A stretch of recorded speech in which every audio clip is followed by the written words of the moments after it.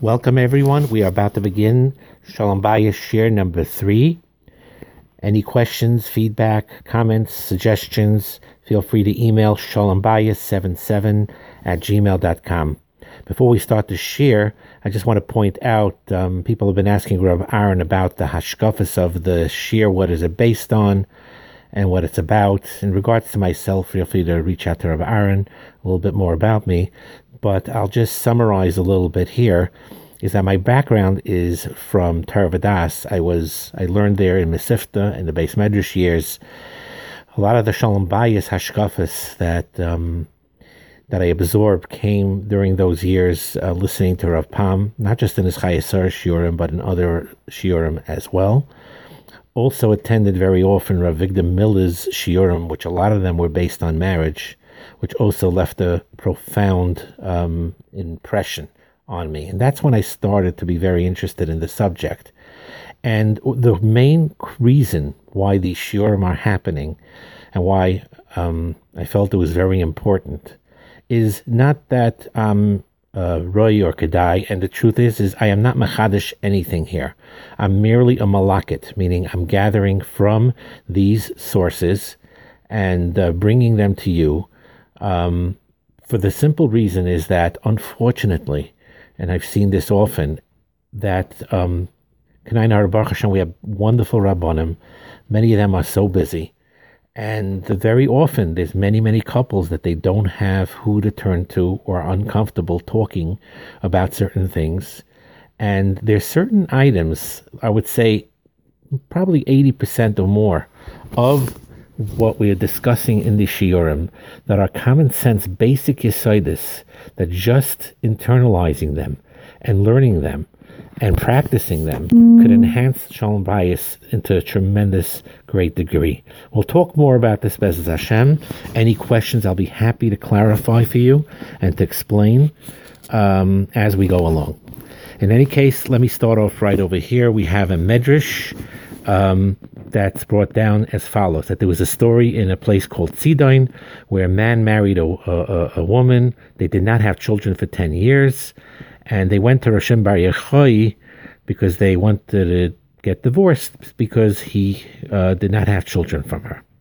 In those days, that was the custom.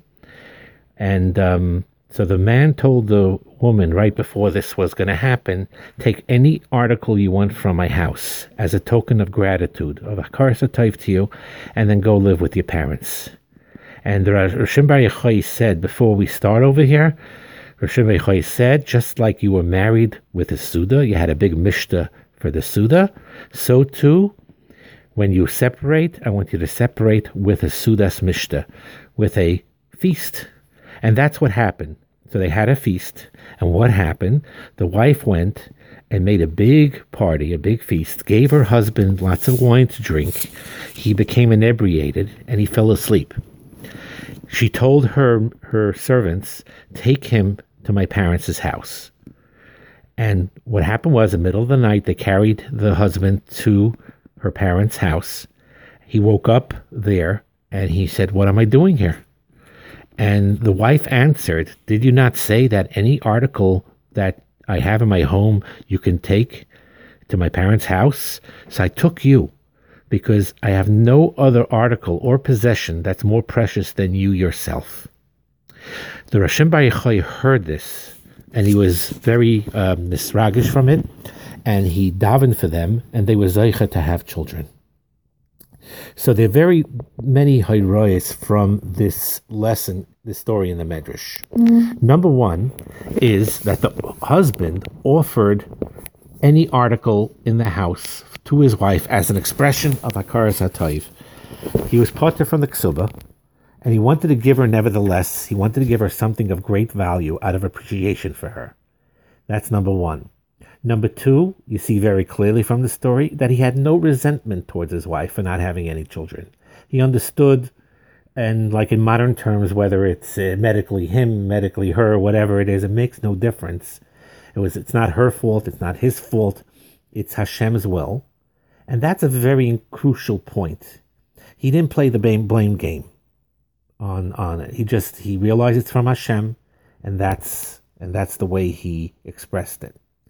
The husband or wife is not to be a scapegoat for anything, to hang problems on. Rather, someone we're obligated to show chesed to.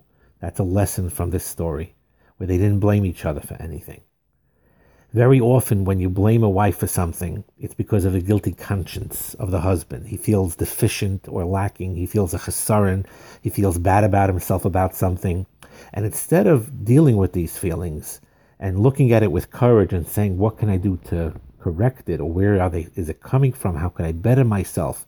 Instead, he tries to push away these negative feelings and look for someone else to blame other than himself. It is human nature, but it's something that has to be fought. And very often when a wife takes her husband and makes him a scapegoat for something, or vice versa, whichever way it is, it doesn't make a difference. It's usually because of a feeling of deficiency within them, and they look to blame the other. So the first step is to take an honest look at yourself. See what you can correct and correct it. And only then, after you corrected everything you could possibly correct, then you could look at the problem, whatever the problem is, if it's still existing, and deal with it with a rachmanis, with compassion.